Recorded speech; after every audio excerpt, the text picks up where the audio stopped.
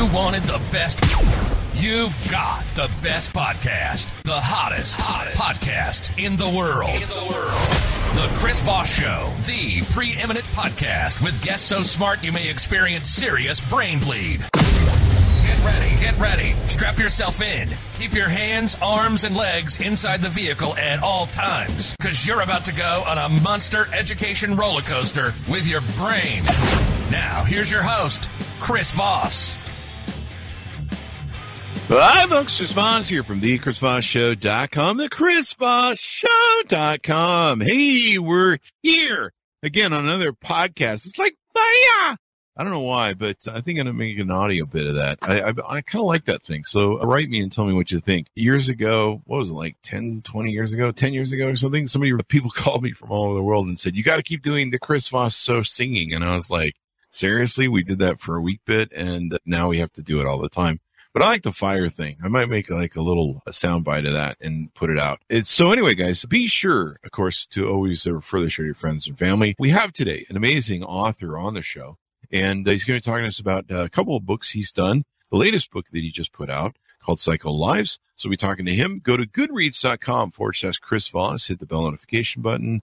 On youtube.com/Chris Voss. Also go see all of our groups on Facebook, LinkedIn, Twitter, Instagram. Sign up for the big LinkedIn group there, 122,000 people over there, and also the big LinkedIn newsletter. That thing is always fun as well. Today, we had an amazing guest on the show. His name is David Richman. He's the author of the book that came out September 28th, 2020, called Cycle of Lives, 15 People's Stories, 5,000 Miles, and a Journey Through the Emotional Chaos of Cancer. He's going to be talking to us about his book and everything he does. He is speaking and media and all sorts of different things. After working a variety of industries, including launching 2 startups, David Richman entered the financial industry as an advisor.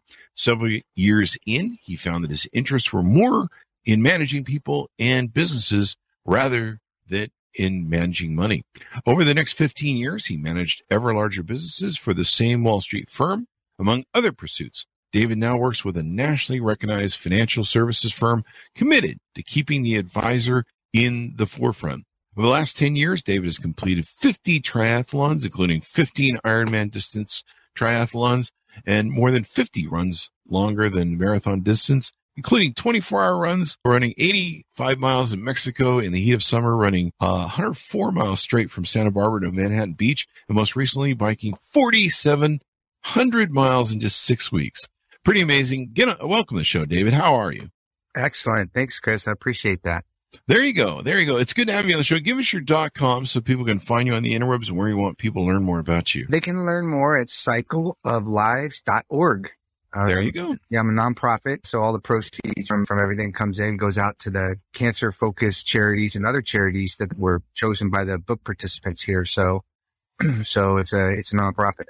There you go. So is it based, what does the nonprofit do and how does it do it? Basically, any money that comes in from, speaking, books, donations, whatever, that goes into a pot and gets split up between the cancer-focused organizations and hospitals and other charities that were chosen by the 15 different people that I interviewed for a few years for this latest book. So they each had an affinity to one organization, and I just said, well, let's just split up the money evenly and just give it to all of them. So that's what we do. There you go. So let's talk about your book, Cycle of Lives. What motivated you want to write it? The motivated me to write it, Chris, was I witnessed while my sister was going through terminal brain cancer that there was a underlying commonality with everybody that I spoke to, witnessed, watched, whether they were a doctor, Chris, or a caregiver, a loved one, a survivor, patient undergoing, treatment at the time, this one underlying commonality. And that was they were all kind of pretty well equipped or could get well equipped to deal with the trauma, right? You know this from your background, like you're in trauma mode. You're like, oh, what do I need to fix this? Like, how do I navigate the health insurance? How do I get my kids watched? Get back and forth to chemo, right? These kind of things they were good about.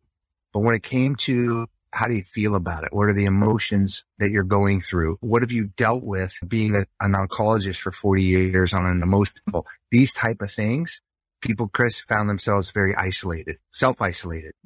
the emotional side of this kind of trauma is very, very dealt with very much by themselves. Even closest people to them don't know how to have these hard conversations about like, how are you feeling about it? Mm-hmm. And I was drawn to try to figure out why is that? Maybe not provide the answers, but give a little bit more insight as to why that is, so that we could be better equipped to start those hard conversations with the people in our own lives that are going through things, or if we're going through things, how we can better have those hard conversations with people that might care about us. That's very interesting. Cancer is one of the ultimate evils. Yeah, my dog went through cancer, and I put it through hospice care for almost 2 years. And we'd take my puppy in to see she was about 16, I think, 15, 16. We'd take my puppy in to see the doctors, and they'd be like, she's eating and she's pooping and peeing, and she comes running for treats. As long as she's still with it, there's no reason to put her down. She had anal sac cancer, which is very different because I could see the cancer growing. The next year and a half, I watched something grow from very small into almost a golf ball. And so I know what this experience is like. It's especially doing hospice care. So you talk about 15 remarkable stories of people going through their encounters with cancer. Yeah. And their journeys, the span of emotions. I know what this is like I mentioned before, going through, it does take a toll on you. So why did you decide to present 15 different stories in the book? Well, so what I wanted to do was to get a 360 view of the emotional side of that experience of cancer. And the only way that I could do that was to present stories where there were a wide range of age, types of cancer, severity of cancer, what perspective they came from. Were they a patient? Were they a doctor? Were they a loved one? Did they have cancer one time and done, or did they have cancer 5 different times and also I needed to have people that had a wide range of different traumas in their backgrounds. We all have trauma, but different traumas that we might be able to identify with, because those traumas manifest themselves into people's abilities, or more often their inability to deal with the emotional side of things later in life. So I wanted people who had a wide range of emotional responses to the things they were going through. Even gratitude, relief. There's some positive, very positive things. And so in order to get that type of a view with that many different factors, I had to find a number of different people. And so I found way more than 15, but 15 that over a period of a couple of years of me really interviewing them, getting to know them really at deep level, talking about things that each one, Chris, had mentioned to me multiple times they had never talked to anybody about. Oh. Then what I did is I just figured like that kind of checked all the boxes. Different ages, different types of cancer, different experience, a quick and one and done. They've been dealing with their whole life, whatever. And I wanted to bring these stories in a poignant, kind of inspirational, really deep dive level, so that when we are going through something, or when we know somebody that's going through something, I might be able to understand, like, how can I talk to you about what your dog's going through? Right? Instead of just saying, oh, I'm sorry, and then backing out of the conversation because I don't want to say something stupid. Yeah. Right. It's interesting what the journey people go through. And so you have, when people read the book, are they going to be inspired? What are they going to find when they read the book? Because sometimes, it can be a little dark with cancer. Yeah. And I'm really glad that you asked that question, because there's 2 or 3 stories that have a kind of tragic bent to them. But even those have an inspirational, optimistic, forward-thinking, just very fulfilling and evocative story to them. And an example, right? An example is the very first story in the book is a story about Bobby, and what he goes through is super tragic, but I think people can identify with it and be inspired by it. And that is that he grew up his whole life not being a nice guy. He was an angry guy. Things didn't go well for him. It's he dug himself holes he couldn't get out of. And then he got angry about it. This was relationships, work, everything, right? Mm-hmm. You finally meet someone who has, he put it, made him see things for the first time through a clear lens. Like, she gave him a new pair of glasses, right? And they fall madly in love. She gets cancer shortly after they meet. Within a couple of years, they're married and she dies of the cancer. It's really tragic. But fast forward to the fact that through their experience, they got to know each other so well. They talked about everything. She made him be the best him that he could be, and made him promise to her that he would go to counseling after she died, that he would allow himself to love and he would allow himself to be loved. And it was this really deep connection that they had with each other and how to turn who he was pre her into who he could be past her. And he's now happily married to someone. They do a event every year to raise some money in his deceased wife's memory. They've lived, this wonderful life together, for the last, I think 15 years or so. And what I said to him is like, how do you put it into perspective? And he said, so yeah, if she didn't die, I'd be married to her, have kids, and I'd be living the greatest life ever. But she did die, and that didn't happen. But I wouldn't change my life for a second right now. I have a wonderful life. I'm the best person I could be. I have somebody in my life that I love and respect and that loves and respects me. My life is perfect. I wouldn't change it. So even though it's somewhat tragic, right? It's also kind of inspirational to know that you can have a second act in life where you could be your best beyond tragedy. And so in that case, Chris, even though it's a difficult story to go through, it's also very inspirational to know how we can come out positive on the other side of tragedy. Definitely. I mean, surviving these things, there's, what's that little lesson? That which doesn't kill you makes you stronger. Mm-hmm. So going through these cathartic times sometimes where it seems like we might lose everything and cease to exist. Sometimes that's when you find yourself, I've been studying. Yeah. Go ahead. Well said. And there's a great lesson to learn in there. And the lesson was that he felt that people wanted him to, be in this dark, ugly place after his wife died. Mm-hmm. And she had promised him or made him promise her, you cannot be in a dark, ugly place. You have to move on. You're the best you ever. I mean, I wish I could enjoy it, but I'm not going to be around. But you need to be the best you. You need to move on. You need to be happy. You need to live your life. And I mean, wouldn't that be interesting? Like, how would we feel about somebody that could move past that? It's very uncomfortable, right? It can be. But when you learn the whole story, then you realize why some people can't move on from tragedy and some people don't take things as hard as we might, or they take them harder than we might, right? Mm-hmm. We just don't know. They're just living their lives. But I think what it does is give some insight into, why I shouldn't walk around giving somebody puppy dog eyes just because something bad happened to them. Maybe they've moved past it. Maybe they're in a better place because of it. Yeah. Yeah, and learn something from it. I've been studying Stoicism a lot, and memento mori is a thing I have on my refrigerator where I recognize that time is limited and we don't know how much time we have, and it could be tomorrow, it could be later today. We don't know. And you want to do the best that you can with the time that you have. I remember complaining when I was turning 50, I turned the big 50 on my Facebook, and I wasn't throwing a full pity party, but I do a lot of snarky joking on Facebook, and so I was kind of like, here it is, oh God. And someone wrote me something on there, and they stabbed right to the point of it that got to me, and they said, Chris, there's there's like millions of people, probably billions of people that wanted to reach 50 and never did. And they're never going to get that chance to reach 50.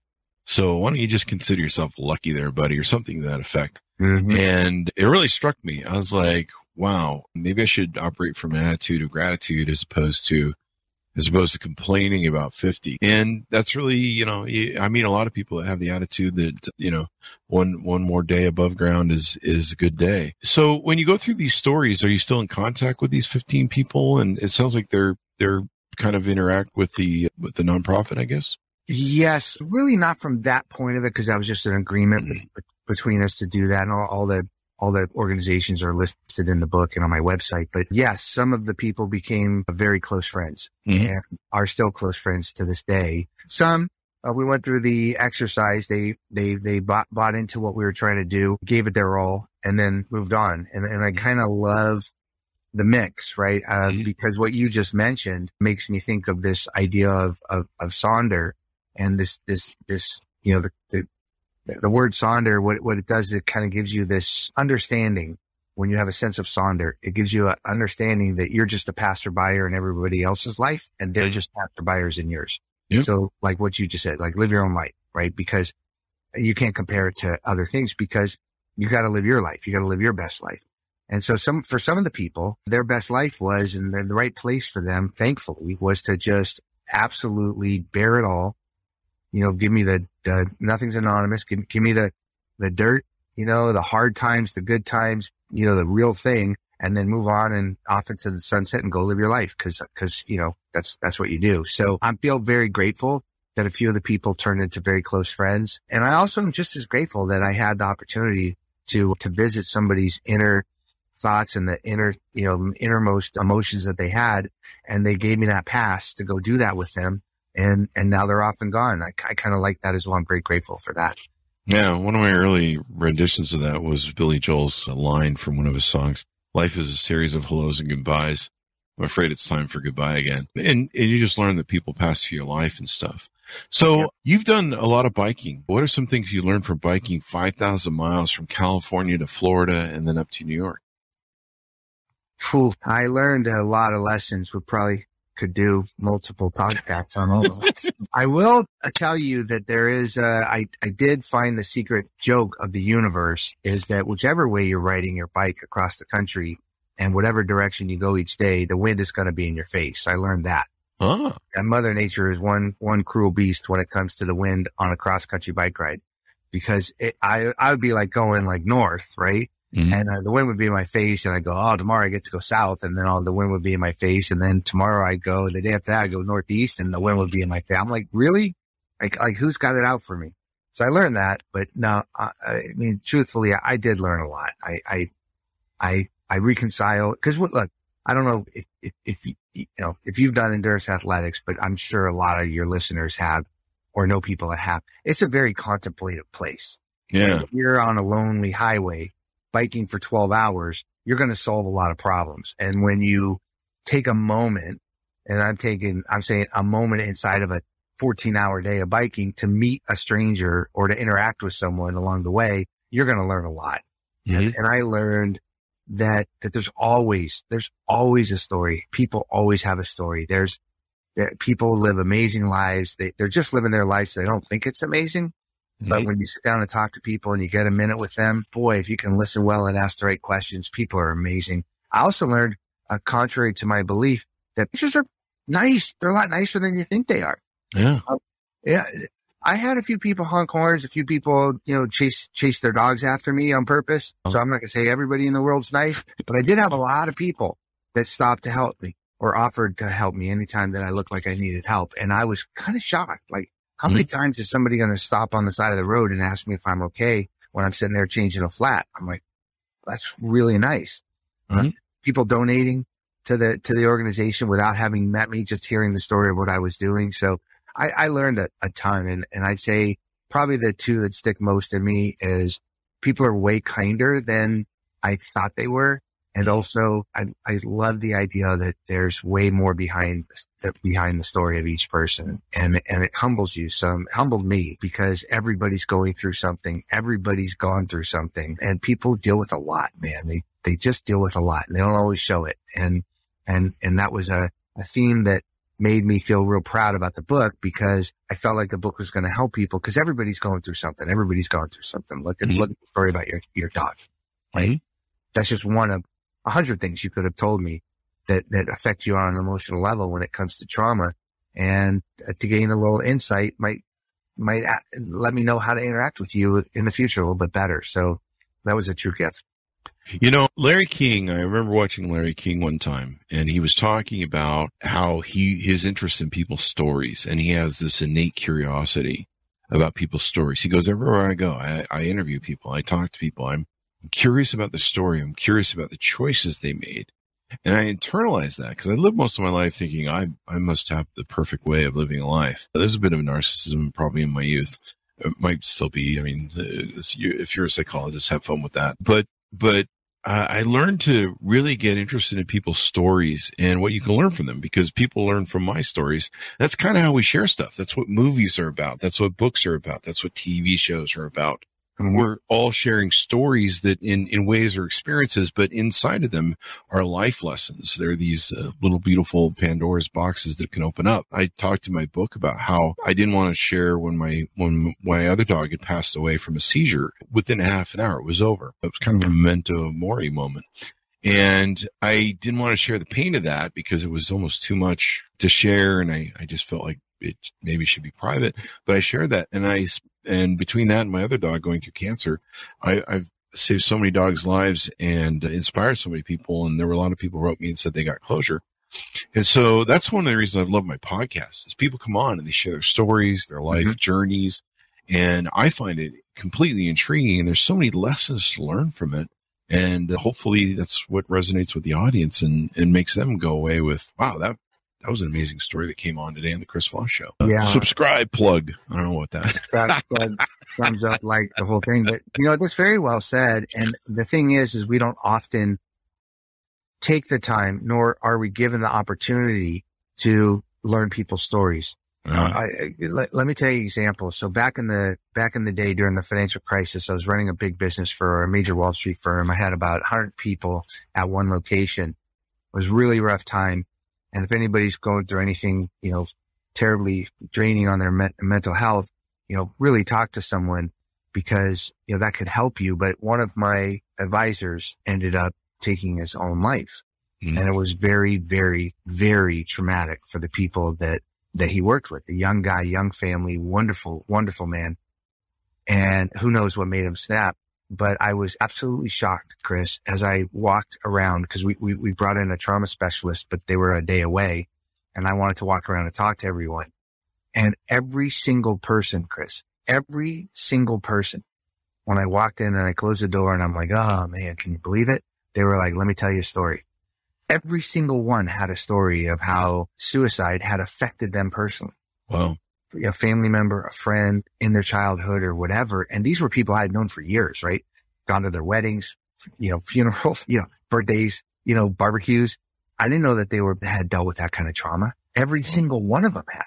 And it's like when you take a moment to learn people's stories, when you take a moment to understand them, or if they give you the opportunity to understand them at a deeper level, that's where, human connection really happens, to know that you could bond with listeners that you don't even know because they took a moment to hear your story about what you went through and it caused them to be moved enough that it stuck with them. And maybe they, 5 years later or 3 years later or that day used your story as a pivot point for something in their life. And how wonderful is that? And that's kind of the thing that's been driving me for the last 15 years or so is driving, that deeper connection through storytelling because that, like you said before, that's what it's all about. Yeah. Storytelling. I mean, that's how we learn. You don't get a manual in life. They don't hand you, I don't know if you got one. I didn't get one. Do you get one? They don't hand you a manual. No. I not only didn't get a manual, I didn't get a mentor. I didn't get a parent that said, do this, do that. It was like blindfold and dark. Just figure it out, dude. Yeah. Yeah. And you go through life that way and you have to stumble and make mistakes. And fortunately stories are ways that we sometimes learn other people's mistakes so that hopefully we don't make them. And, they also, uplift us. They give us motivation. They, sometimes other people's loss helps us. I mean, when I talked about my dog on Facebook after losing her that night, I had so many people write me privately. I didn't know it was going to help other people. I thought I was just complaining. And so many people wrote me and they go, wow, watching you go through that experience or share the loss of bleeding that out online, I realized I didn't get closure with my dad's death. I realized I didn't get closure with my dog's death. I didn't realize that I was still suffering from something. And, it was astounding to me how much it helped other people when I thought it was a selfish act and almost didn't share it. Fortunately, I'd had enough vodka where finally after an hour or half an hour debating, I just said, fuck it. There's my suicide note. Go see you later. If I don't wake up in the morning after a bottle of vodka and stuff, then people know why. But so let's talk about leadership a little bit. You've written 2 books, I believe. Winning in the Middle of the Pack is your other book. Yeah, well, I've written other books. I've written books on endurance athletics and other things like that. But yeah, the other main book I wrote was Winning in the Middle of the Pack. And I thought where I came up with this book was I found by accident, because I didn't start doing endurance athletics till later in life. I was nearly 40 before I did my first run ever. I was a smoker. I was overweight. I was sedentary. And then all of a sudden, a lot of things happened in my life in a very short period of time that said, dude, you got to make some changes. And so I started to become active, and that led to me doing endurance athletics and half Ironmans and Ironmans. I just did a half Ironman 4 days ago. So it became a lifestyle. I realized that there was a lot of similarities, and I'm not saying tritely. I mean, really deep similarities between doing, let's say, a 100-mile run and having 100 employees or running a $100 million business. There's a lot of similarities. And so I wrote this book, Winning in the Middle of the Pack, that, I don't know. I mean, in a very short description, I kind of believe that most people go through life trying to please others or worrying about how others are going to perceive them rather than doing it for themselves. And we're kind of taught, if you do for yourself, that's like a little selfish. Mm-hmm. But when you look at somebody like a Michael Jordan or an Oprah Winfrey or, whoever you want to, Tiger Woods, they all do stuff for themselves, right? They could care less what anybody else thinks. And I think we could adopt that a little bit. And in the middle of the pack, because I'm not going to ever be an Oprah Winfrey or Elon Musk or whatever. In the middle of the pack, if I can just do it for myself, I'm probably going to get a lot more out of it than if I'm trying to do it to please you. Mm-hmm. And so that's what the winning in the middle of the pack is all about. And what do you like about racing and bicycling and doing all this stuff? What did you find it did for you? It says here on your bio of the book, you might not have lived to 40. You were overweight, heavy smoker, an destructive marriage, trying to protect two kids, prone to extremes. You were very unhappy. What did you find doing some of this stuff, triathlon, et cetera, et cetera? What did you find that did for you? At first, it prevented me from continuing to smoke, right? Because you can't smoke and swim at the same time. So at first it was you could try. You could try, but yeah, it's not gonna taste very good.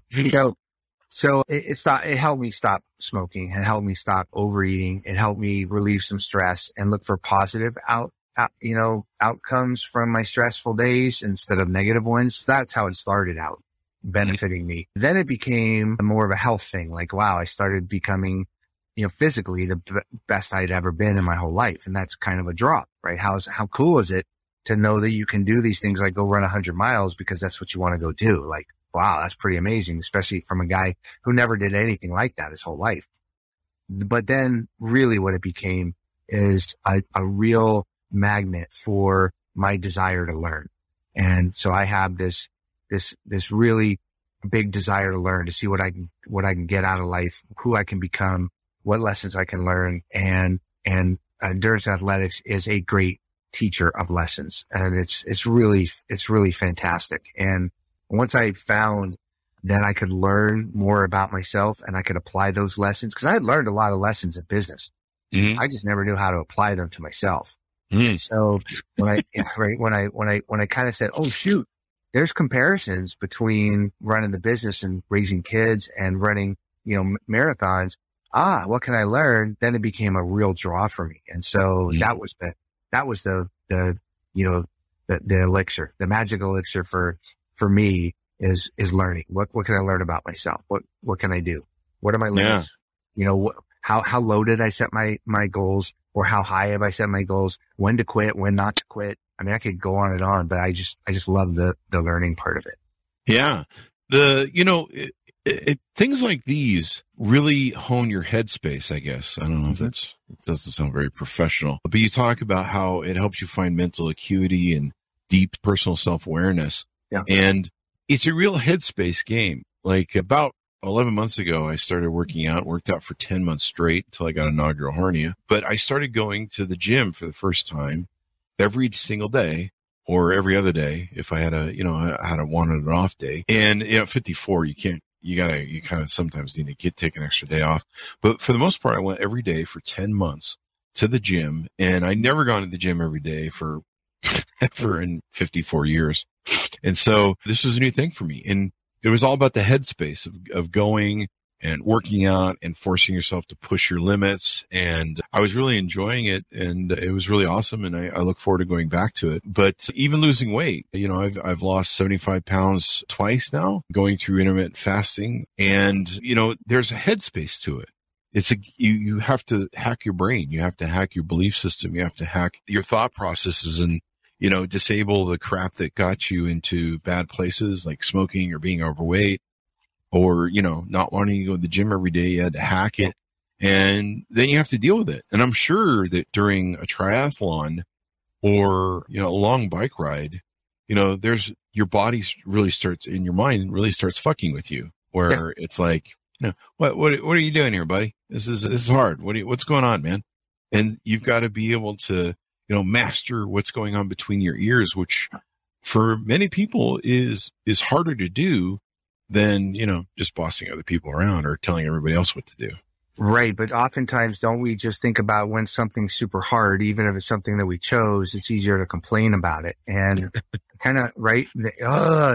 I remember one time I had to do something at work that was really, really hard. I had to terminate someone who didn't deserve to be terminated. And I had to do it for a number of different reasons I won't go into, but it was really difficult for me to do. And before I did it, I closed the door and I went into my boss and I said, man, this is really hard. I really don't want to do it. And she said, excuse my language, but she said, we do hard work here. You want a friend? Get a fucking dog. Oh shit. Right. It's supposed to be hard. And so, right. So, I think that's the new theme of the show. Right. You want a friend? Get a dog. Get a dog. But then you think about it and you go, well, okay, if it's supposed to be hard, then when it is hard, it's not so hard, right? So if I told you right now to go run 20 miles and you'd be like, there's no way I'm going to do it. But if you thought to yourself, I know it's going to be hard. I know I've got this number of different obstacles I got to come up to. Like I'm in the mind space to realize that it's going to freaking hurt. It's going to be difficult. It's not going to feel well. Like it makes it a little bit easier, right? Yeah. Right. So it is, like you said, it's mental cue. It's changing the way that you think. It's like, it's a quest to know, because I had lived my whole life, like same thing that Bobby did. Dug holes just to get out of them, make people happy. I had a chip on my shoulder, whatever. And I never did it for me. And I like the idea of being your best self for you. And then that allows you to be your best self for others. Definitely. Not the other way around. Yeah. Hacking your brain and, especially doing something that there's going to be physical pain and that it's going to challenge you, because, it's one thing to think, like for me, okay, I'm going to write a book. I wrote my first book last year, and, that's a mental game. But when it deals with pain in the body, so for you, in a case of cycling or doing a triathlon, not only do you have to hack your brain, you're going to have to deal with your body's issues, where your body is like screaming out, or something hurts, or something's not working, or you pull a muscle, or, you've got to push through that thing. I remember when I would go to the gym every day, I would push through, and then there would be that kind of euphoric moment where your body finally kicks in and goes, yeah, this is fun. Oh yeah. Right. And you know that pain is coming. And a lot of people, when they know pain is coming, and maybe some of the folks that you interviewed in your book, Cycle of Lives, maybe some of those 15 people, they knew that pain was going to come as a part of cancer, and maybe the pain of death and loss and your family and et cetera, et cetera. Anticipating that physical pain is a whole new level of brain hacking that you need to do. No question. Absolutely no question. There's this one of the stories is this woman, Patricia, and I won't tell you the whole story because her story is 10 different stories, but she had cancer 5 different times in her life. Jesus. In her adult life. Took care of her father while he was dying of cancer. She was in an abusive relationship, you name it. But near the end of her last bout with or one of her last bouts with cancer, she was out with friends getting ready to go on a boat. And she needed to run back to the hotel room to get something. And she looked in the mirror and she said, you know what? I mean, you're wearing this thing tied around your head because you don't have any hair. And you know what? Just take it off. Just be yourself. Everyone has their time in the barrel. Like, this is your time in the barrel. So what? Everybody has their time in the barrel. Just, they'll deal with it. You deal with it. Just smile and move on. And I'm like, what the hell? Like, you're going through your, at that time, 3rd or 4th bout with cancer, different types of cancer, very serious cancers too. And she just looks in the mirror and smiles at herself and says, hey, everybody gets their turn in the barrel. And I'm like, wow, man, how in the world could I ever learn how to think like that? Yeah. Right? That's the term I adopted from somebody too. Somebody would, I always thought that, trying to do life with a perfect trajectory And a lot of us have the delusion, especially in this Instagram life, that people live these perfect lives. Mhm. You know, you go on Instagram and you look at people and they're like, they seem like they're living their best lives. And probably that's about the only time that they're not crying into their pillow every night is when the photo. And then the rest of the time they're in some sort of depressed state. And so we have this FOMO, or this delusion, this fear of missing out, and people don't understand. But yeah, that's the one thing I've kind of learned to accept in life, and through listening to other people's stories, like reading your book and other things that I've gone through in my life where I've heard other people's stories, people that come on the podcast, is yeah, everyone has their time in the barrel. I don't know of really anyone who's ever had a perfect life or perfect challenge.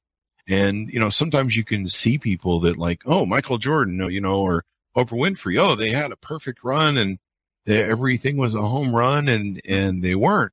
And then you find out that, everyone goes through struggles in life, and they have to go through I think everybody almost goes through at least one cathartic sort of experience. Oh, there's no way that's not true. And Mhm. I think by being open to the fact that what might be easy for you is super hard for somebody else, and what might be, super easy for somebody else is super hard for you, right? Yeah, to learn that kind of empathy and compassion.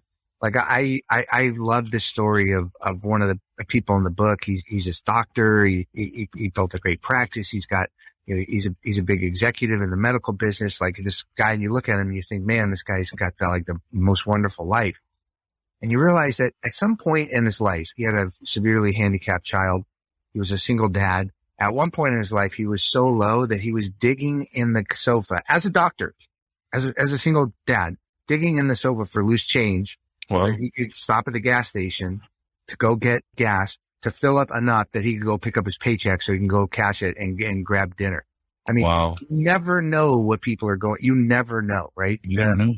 The doctor that comes in and seems like they're not paying attention to you, maybe they just had to tell somebody in the previous room that they were going to die, and maybe maybe they didn't know how to process that, right? Mm-hmm. So and I'm not saying we can walk around being, tippy-toe around everybody who might be going through something difficult, but to learn a deeper sense of empathy, to learn a deeper sense of compassion that everybody's going through something or has gone through something, probably, like you just said, at least one major cathartic traumatic event, most likely multiple.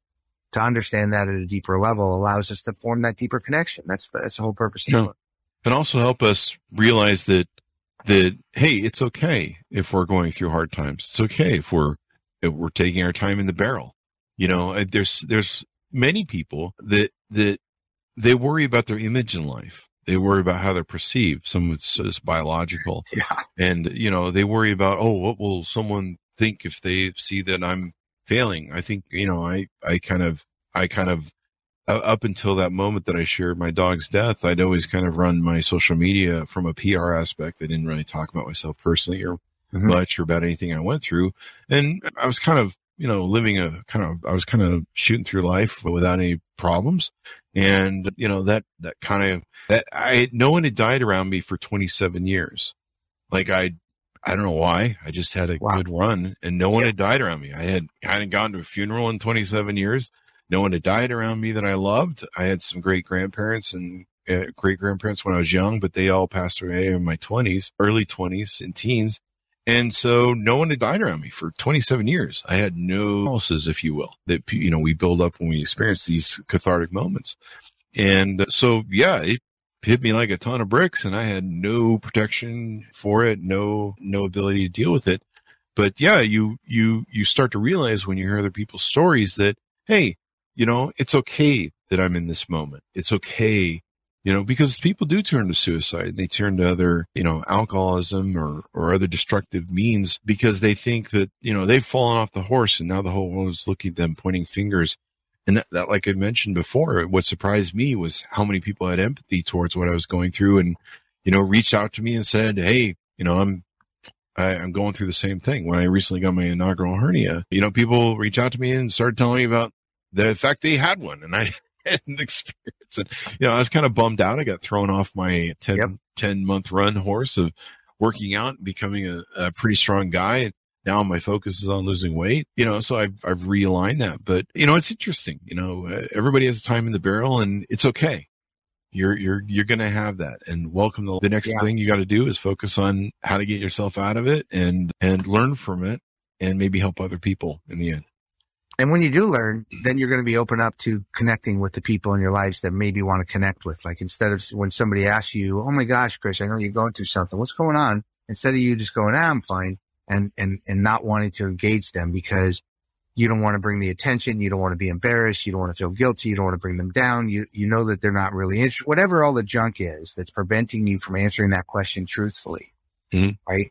That a little bit of that gets stripped away. And I think for me, I know other people are more advanced than I was at that time. And they're able to process these stuff as natural things that they know, but I didn't know.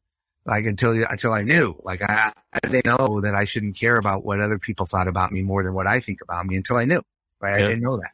Yeah. In fact, I mentioned I just did a half Ironman the other day up in Oregon, and I just reminded me of the very first half Ironman that I did. Okay. I was like 5 months away from quitting smoking. I was still pretty overweight, and I'm like, all right, man, I'm like this stud. I'm going to go do a half Ironman. And I go up to the start. And it's one of these, starts over time. So you can watch all the people take off, and then it's your turn to take off. And everyone was a Greek god. Like they were all in Speedos, looking all like not an ounce of fat on them. They were walking around on rose petals. I mean, they were like, I'm like, what the hell am I doing here? Like they're going to laugh at me. I'm the biggest idiot. I don't belong in this group of athletes. What the hell was I thinking? I literally should get in my car and go home because I don't belong here. Everybody's going to look at me like I'm a total fraud. And then right before I let that thing take me to my car, the gun goes off, and this one dude flips over on his back and he starts doggy paddling on his back. And another dude like swims over to the side of the river and starts walking because he can't swim. And I'm like, I started laughing at myself. I'm like, man, they're just running their own race. They could care less what anybody thinks. Well, you should do the same thing. Don't care about them. Just figure out a way to get the race done. Yeah. That's the one thing, people have with the gym. Where, you go to the gym, there's all these good looking people, there's the guys who are all roided out and they got the muscles, and, and you look at them and you look at yourself and, I here I am going to the gym. I haven't worked out in 53 years. But then I realized earlier on what we talked about earlier is the battle is in here. Yeah. The battle is against Chris Voss and Chris Voss's will and Chris Voss's body and his mind. There were some days I talked about this on Facebook where I didn't want to go to the gym. I'm like, I kind of hurt. I don't feel well. I kind of feel a little beat up, and I like to take a day off, but I know myself well enough that that's how I got here by going, well, I'm going to take a day off from the gym today, and then tomorrow, and then the next day, and then 53 years go by. And so I would go to the gym and I'd slowly start working out, but I would force myself to go to the gym, kind of like what you said, where you would go, to the meet and showing up is half the battle. And then you're there, and then I would be like, I don't feel well, but here, okay, let's just do a set. And, one of the other lessons I learned a long time ago, the best way to eat the elephant is one bite at a time. And so you go, okay, well, I'll do a set and we'll see how I feel after that, but let's do a set. And then you do a set, and then, all the pre-workout caffeine kicks in, all the juicing you're doing. Not steroid juicing, by the way, between all the proteins and, I used to have all this. And sometimes I go pump caffeine, take some of that taurine, take one of those Rockstar shots. Red Bulls, Rockstar. Wasn't the best for you, but, sometimes, and then, eventually those endorphins and whatever kick in and your body goes, hey, you're back in shape, and I kick into gear. But sometimes just driving myself to the gym, even though I didn't feel like going, and just going, you're going to the gym and we're going to sit there. I know there were some times where I didn't feel well, and I would sometimes have to stop and just go sit in the locker room, kind of cool out for a second if I was feeling kind of odd, and then go right back at it. And sometimes I just had to process whatever was going on. But yeah, the headspace, like I would realize when I would go there, screw these other people at the gym. I'm not here for them. They don't have to live in my body. They don't have to live in my mind. I do. Right. And that's the difference though, right? Because if you're making the promise to go to the gym for somebody else, you can get out of not going to the gym, right? you can get out of it. You can make excuses for whatever when you're doing it for somebody else. When you're doing it for yourself and you walk by the mirror and you take a look and you go, oh man, I let that guy down. That's not a good feeling. Yeah, it's not. Yeah. And then you end up in a bag of, Doritos or in a box of ice cream or whatever, like some people do. And you don't look in the mirror saying, I'm proud of you. You don't do that. You avoid the mirror. So this is a great discussion and really important life lessons we've covered here, David. One of the other things we want to plug is you do speaking, keynote workshops and testimonials. Tell us a little bit about that before we go out. Yeah, sure. I have several that are geared towards either, kind of like this idea of connecting people through story and being more empathetic and understanding and compassionate to what others are going through and allowing them to show us compassion and empathy for what we're going through. I kind of talk about that through the lessons learned in the Cycle of Lives project, and that's going to be ongoing for many years. I also do talking about business, as I said, just tons of lessons learned from from endurance athletics that can be applied to business and life that can be applied to endurance athletics and vice versa. So I have multiple keynotes that I do depending on the audience and depending on what the need is. I kind of love to tell stories and give people oh yeah, okay, I can get it through that analogy, through that story. Like that makes sense to me because that's the way I work. Right? Like something happens and I get this visual in my head and I go, oh yeah. So next time when I'm there, I think of that visual and it helps me through whatever I'm going through, Yeah, that's awesome. So you inspire people in so many different ways. Anything more we want to touch on or promote out on you before we go? Well, gosh, Chris, we just met, but we should talk for another 6 or 8 hours. I mean, honestly. Good about life lessons and stories. But we want people to go buy the book too. We want them to we want them to go buy the book and learn it themselves and read stuff. Not only that, but it's the audiobook is awesome because I had 15 actors each do one of the 15 people. Oh, really? Yeah. That's so it's really fantastic. The book, like I said, is inspiration. It's also not 400 pages of a 0 to page 400. Each story is self-contained in the voice of the person. Mm-hmm. So you can read one story and move on and be done with it. Obviously you raise a little bit of money for charity, which is great. But I think what it can do is really give you just a tiny bit more insight into that idea we've been talking about most of the time, which is you never know what people are going through or what they have gone through. And in that case, I've heard so many people come back to me and go, oh my God, I'm going to be a better doctor. I'm going to be a better nurse. I know how I'm going to be a better friend. I now know what to say to my grandma. And I don't provide the answers. I just wrote the stories, but oh my gosh, now I know what to say to my grandpa after my grandpa died. Right. Like wow. I'm not afraid to say the wrong thing anymore. And so I think the book in that sense is really accomplishing what I hope to set out to do. That is awesome, man. Yeah. Now, everyone should check out the book. In fact, I've got to do the audio book for my book. I should use my 15 different personalities to there you go. Read the book. But I like that idea of having 15 different actors because that really gives it that feel. Amazing. I'm a big audiobook consumer. I love audiobooks because I can listen while I'm working. I can listen while I'm driving. I used to listen to the gym or going, any place. I mean, first thing I do in the car when I turn it on is load up the audiobook and plug it in. And to me, driving somewhere is such a waste of time or, doing something, traveling, flying someplace, it's such a waste of time.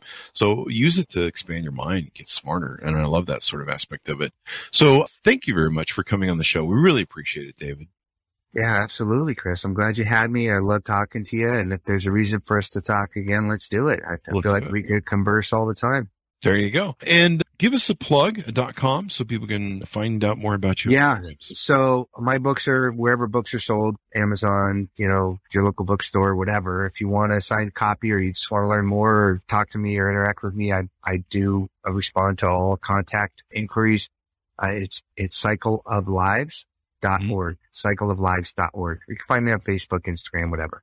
There you go. Order up the book, guys. You can find it on Amazon. Cycle of Lives, 15 people's stories, 5,000 miles, and a journey through the emotional chaos of cancer.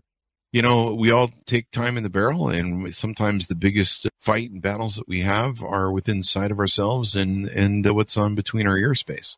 And then, of course, our bodies as well. Thanks for tuning in to my audience. We certainly appreciate it. Go to Goodreads.com/Chris Voss. Go to YouTube.com/Chris Voss. LinkedIn/Chris Voss, and all of our big groups over there, the new LinkedIn newsletter, et cetera, et cetera. Also, make sure you go to ChrisVossLeadershipInstitute.com. Thanks for tuning in. Be good to each other. Stay safe, and we'll see you next time.